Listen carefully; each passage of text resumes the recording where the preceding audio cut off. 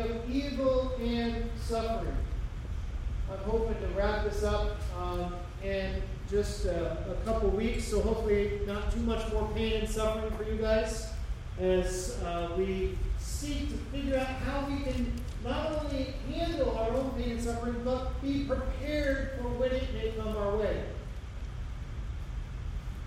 Some of you are in good times, and so you're not suffering right now. But there may come a time. And the goal is that you will be prepared for that time as we try to answer this question in heaven. How do we handle the pain, the suffering, and evil around us? Some of you are in the middle of it. Pain and suffering isn't just something that has happened. It is something that is happening.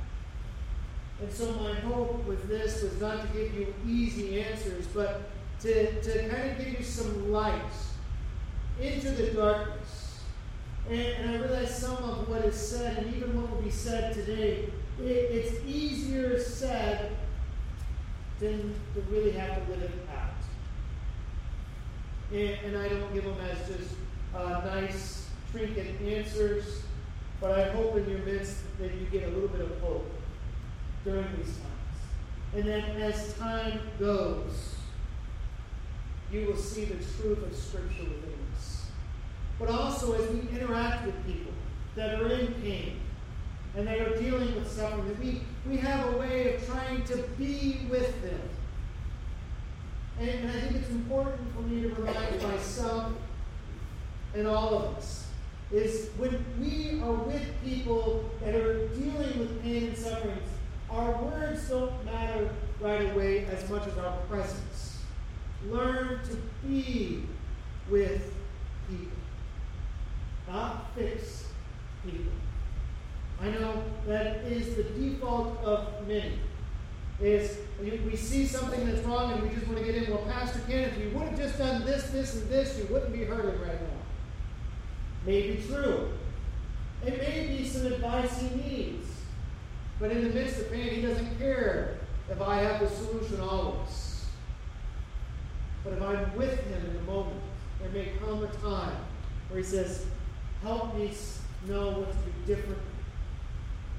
And we can do that. And I want us to learn this day from the character of Scripture, Joseph.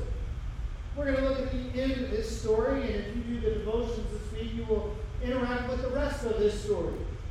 But what is important for us this morning is Joseph experienced a lot of pain and suffering. Joseph's life was not all roses. There was a whole lot of thorn bushes with that. And those of you who are watching online, Jeff is going to fix some of that. Jeff, you know how to do that? We're good. We're good. Okay. So he's going to take care of you there because I messed up this morning. Good reminder, I'm not perfect. I make mistakes. So, but Joseph had a lot of thorn dimensions of life. And a lot of that was because of his own family. I could put it up there, but I won't. That sometimes it is those closest to us that will give us the most pain in the world. And sometimes it's because they're the safest people. You know, I was having a conversation with Yvette, and kind of brought up the idea of why do kids act great around other people until you get them home? All right? I know you all think my kids are angels. Not always. Barbara, I love what you said about Eliana 1 year. She is full of sugar and vinegar. And I know you guys think it's all sugar, but there's a lot of vinegar there too. All right? Why are kids sometimes great around others and then you get them home and they're like the opposite? It's because they're safe at home in a lot of ways. You know, and so parents, you see the aspect of your kids that no one else sees. And it's not that you want to go tell everybody how awful your kids are, right, man? You don't want to necessarily do that. Sometimes it'd be nice for someone else. Yeah, you know. Besides the two of you, you know. But because when they're safe, we let that barrier down. And sometimes we spew. And sometimes it's the barrier with them. And you will experience pain and suffering. And at the same time, you and I are the cause of pain and suffering of our own family. In Joseph's story, because Joseph was a little bit of a, prideful teenage guy. Straight boys, that never happens in your house, right? You never have to prove which one of you is better. No, Caden's always the best. No. Moses is like, it never happens. There's no such thing as sibling rivalry, right, Jordan? Okay. We get it. We get it. There's always a jockeying of some sort. Even if it's an only job, there's still a jockeying going on.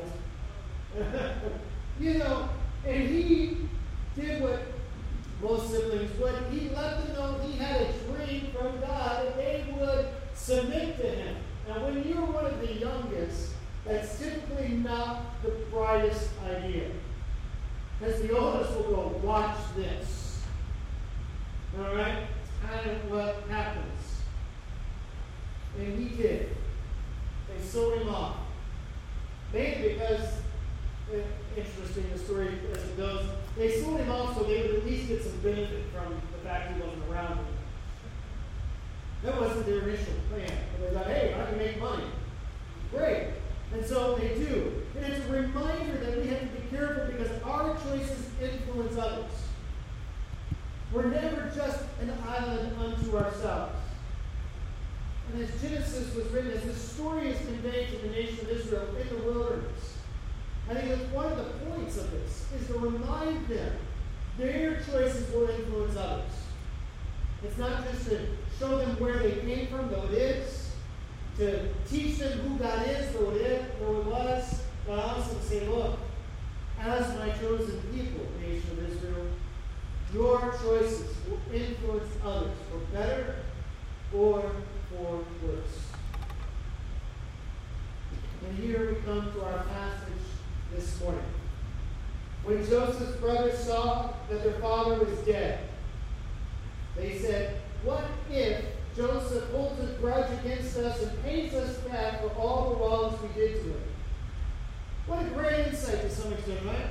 They're realizing how their choice influenced others.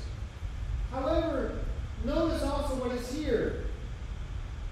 We're not necessarily upset maybe that we did it, we just don't want to get paid back for what we did.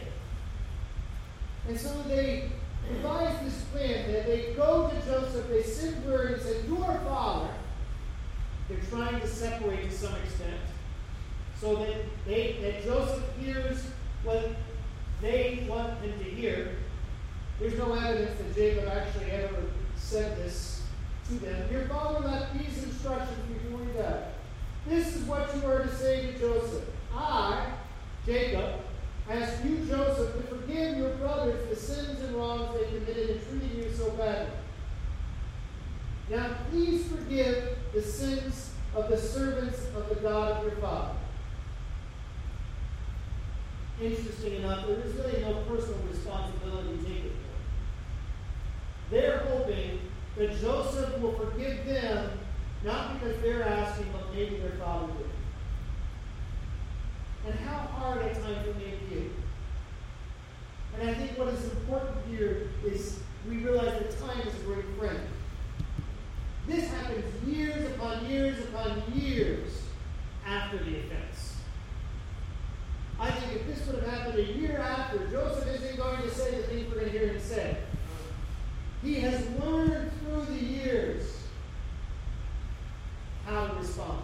For some of you in the midst of suffering this day, time is a wonderful friend. Because with time, we get perspective. And healing doesn't have to happen right away. And unfortunately, or fortunately for Joseph, the suffering he had at the hands of his brothers was not the only suffering he had. He then suffered in prison because of being taken advantage of.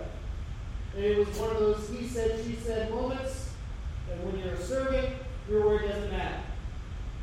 Then he suffered even longer in prison because of forgetfulness. Where someone, in this case, servant of the king, forgot that Joseph was right. And he suffered again and again.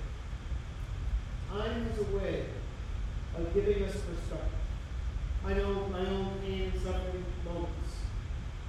As I shared many weeks ago, I grew up in a single-family home. My father was killed when I was 2. And it took me a long time to start to even think through that. The pain that was there. I remember vivid moments of wanting to know why, I didn't have someone to play ball with in the backyard. Yeah, my mom, she was doing other things. My mom was a good softball player, but, it wasn't the same.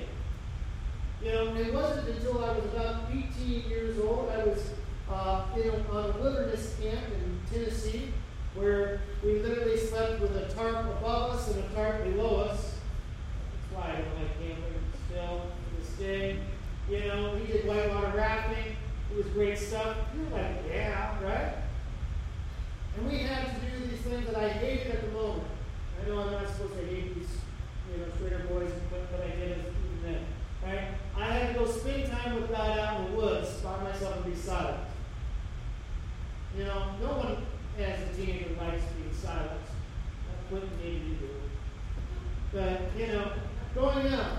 And the Lord and I were having our normal conversation about why. Why didn't I have what everybody else had as far as a father?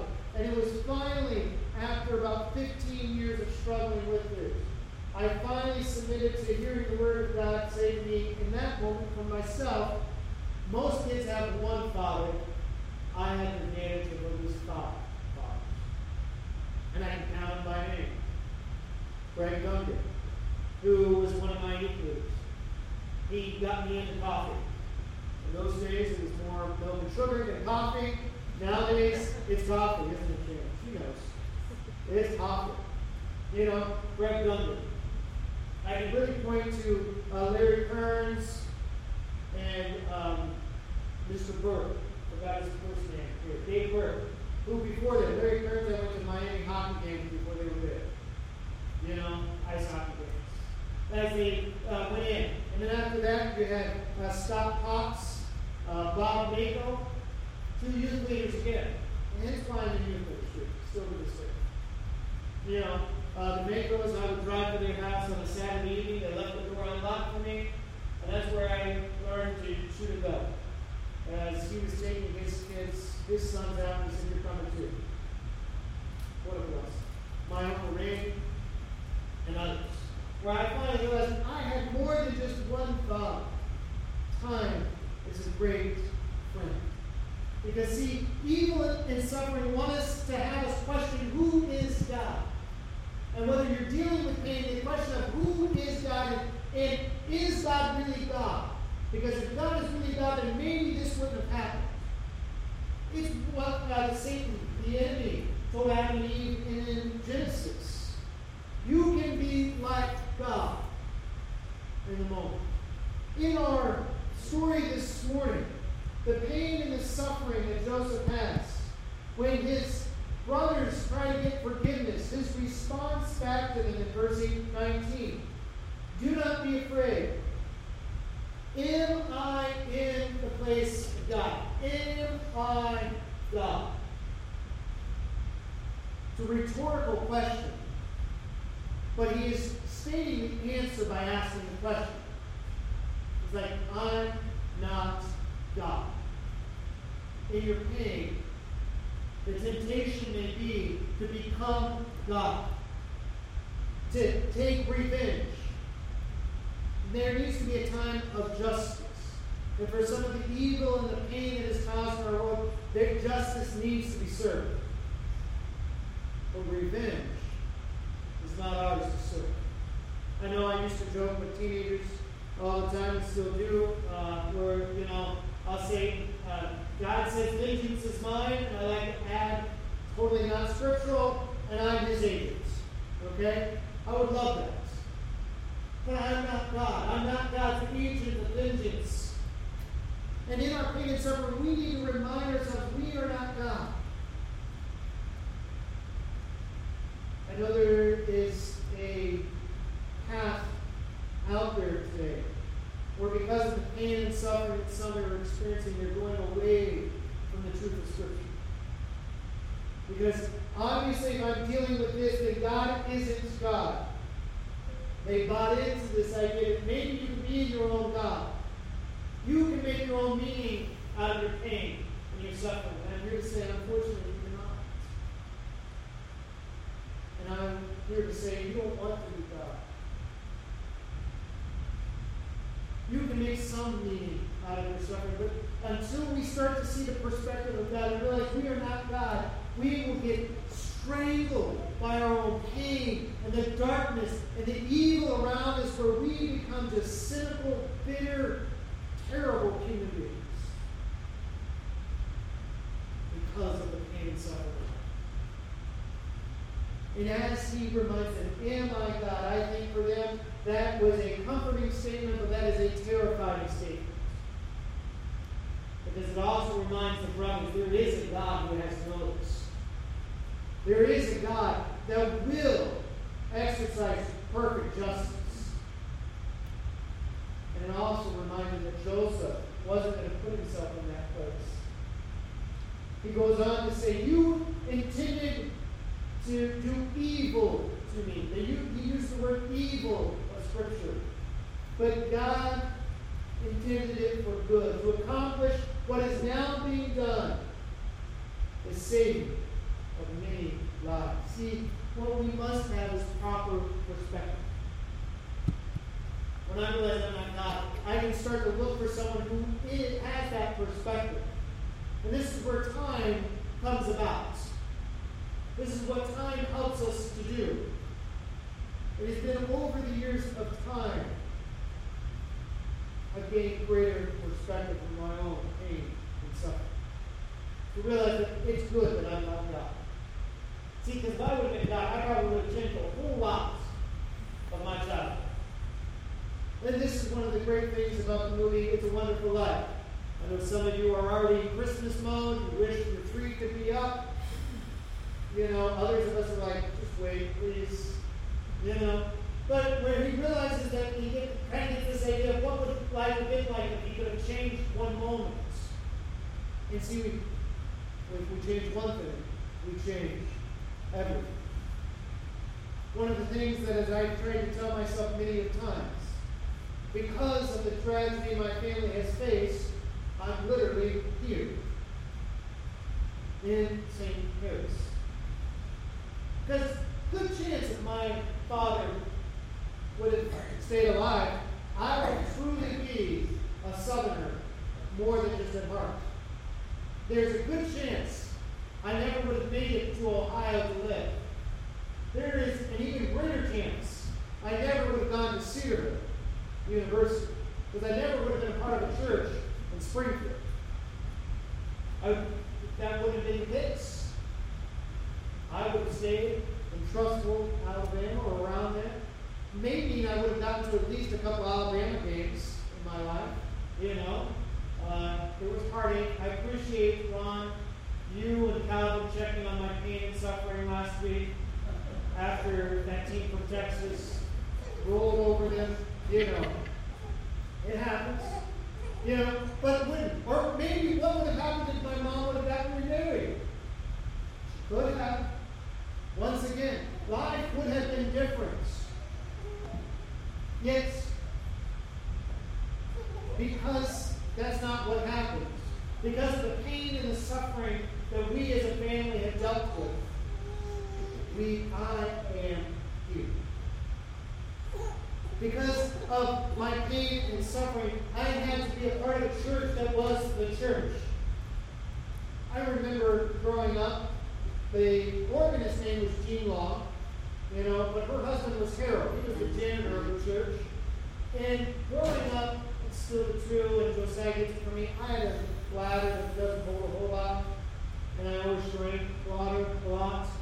And so I got left at least twice in my life. One of those first when I was at church. Okay? And I was using the restroom. My grandmother thought my mom had me. My mom thought my grandmother had me, and they both left. So here I am walking the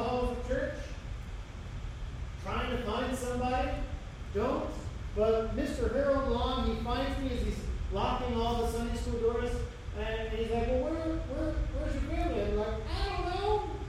He's like, well, we'll find them. But if not, the Bengals play today, and I can order pizza, and you can just come. And that's when the Bengals were pretty good. All right? It was either the late 80s or they were, a long time ago. Thus says a Browns fan. Yes. But here was the church being the church. I said Larry Kearns and Dave Burke. I remembered his name.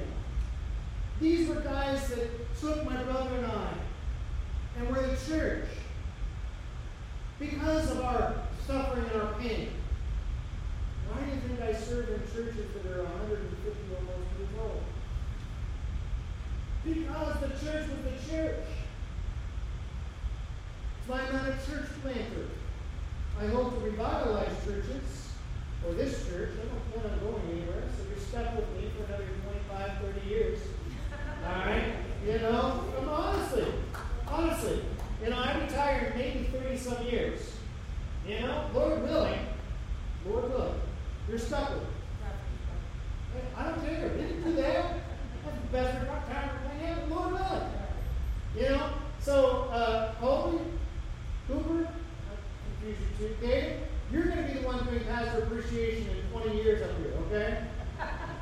Do not pay me back for whatever I've done for you. All right? Jordan, do I dare trust you? I will. But the church was the church. And it makes known what Joseph says. God is able to make good to come from the evil. Joseph doesn't say, no big deal what you did to me. He says, you meant it for evil. The evil you did to me, you meant it. But God meant it for good. To save lives. Your pain and your suffering doesn't have the last word.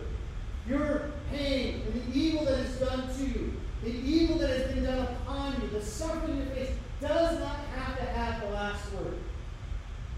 God can use it to save life. See, Paul picks this up, and I wonder if he didn't know, I'm sure he did, the story of Joseph when he says in Romans 8, God works everything out for the good. It's not good in the idea of, oh, I'm glad this happened to me. There's never been a day in my life that I wake up going, I'm glad my dad was killed when I was young. Sorry, not been there. Okay?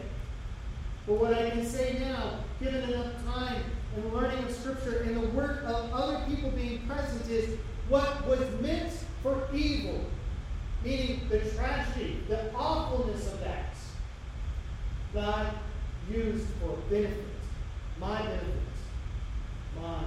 good, to save lives. For Joseph, the selling from his brothers into slavery, which they thought was just so they could get money out of it, he saved thousands upon thousands of lives in the nation of Egypt and their life. Because of the evil and the suffering and how God has worked that out, there have been lives saved in St. Mary's. We feed people every Wednesday. For some of them, at the beginning of this was their meal. Others have come to know Jesus in part because of that. Lives are being saved. God will not waste a king, a history, a suffering. We may not understand it. I still don't understand it. I don't understand how God works. But if I have a proper perspective and I can say, I am not God, I can then say, but what was meant to harm me, God intended to save lives with. And as Ron reminded us a couple weeks ago from the letter that Peter writes to the early church, 1 Peter, where he says really interesting things in a lot of ways. But he talks about here in 1 Peter this idea of our momentary troubles.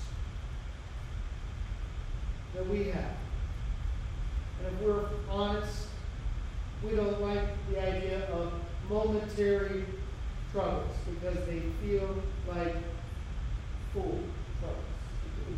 Or he goes on to say, but if you suffer for doing good and you endure it, wait here, I don't want to suffer for doing good. He says, if you do, God notices. Because why? Christ suffered, leaving you an example. And there's where I hope. See, there's another person very similar to Joseph's brothers in Scripture. His name is Judas Iscariot, the betrayer, who meant maybe what he was doing for evil. He thought it was for something good. The crucifixion of our Lord. But God redeemed for the saving of lives. How are you and I saved? In Christ and Christ alone. His atoning sacrificial work on the cross that reminds us evil and suffering does not have to have the last word. So what about you and I today as I wrap up real quick? What can you and I do? In these moments, if you're in the moment of pain and suffering, persevere on. Time will help you gain perspective. For the rest of us, we need to be prepared. And part of that is by having a right perspective today. We are not God. But God can redeem even the worst for the saving of lives. It may not be your life, but someone's. You may have something done that was meant for evil. Will you be willing to trust God with your pain? Yourself. Because if you do, He's the one able, as Scripture says, to do immeasurably more than we can comprehend. He, and He alone, is the one who brings order out of chaos. He, and He alone, is able to make good come from the evil around us. Will you pray with me? Father God, I thank you for this time. Lord, I ask that you would do the work that you would have done with us. Lord, that you truly have done the work of transformation. And Lord, I just ask that now if we need to respond, that we would respond to your word.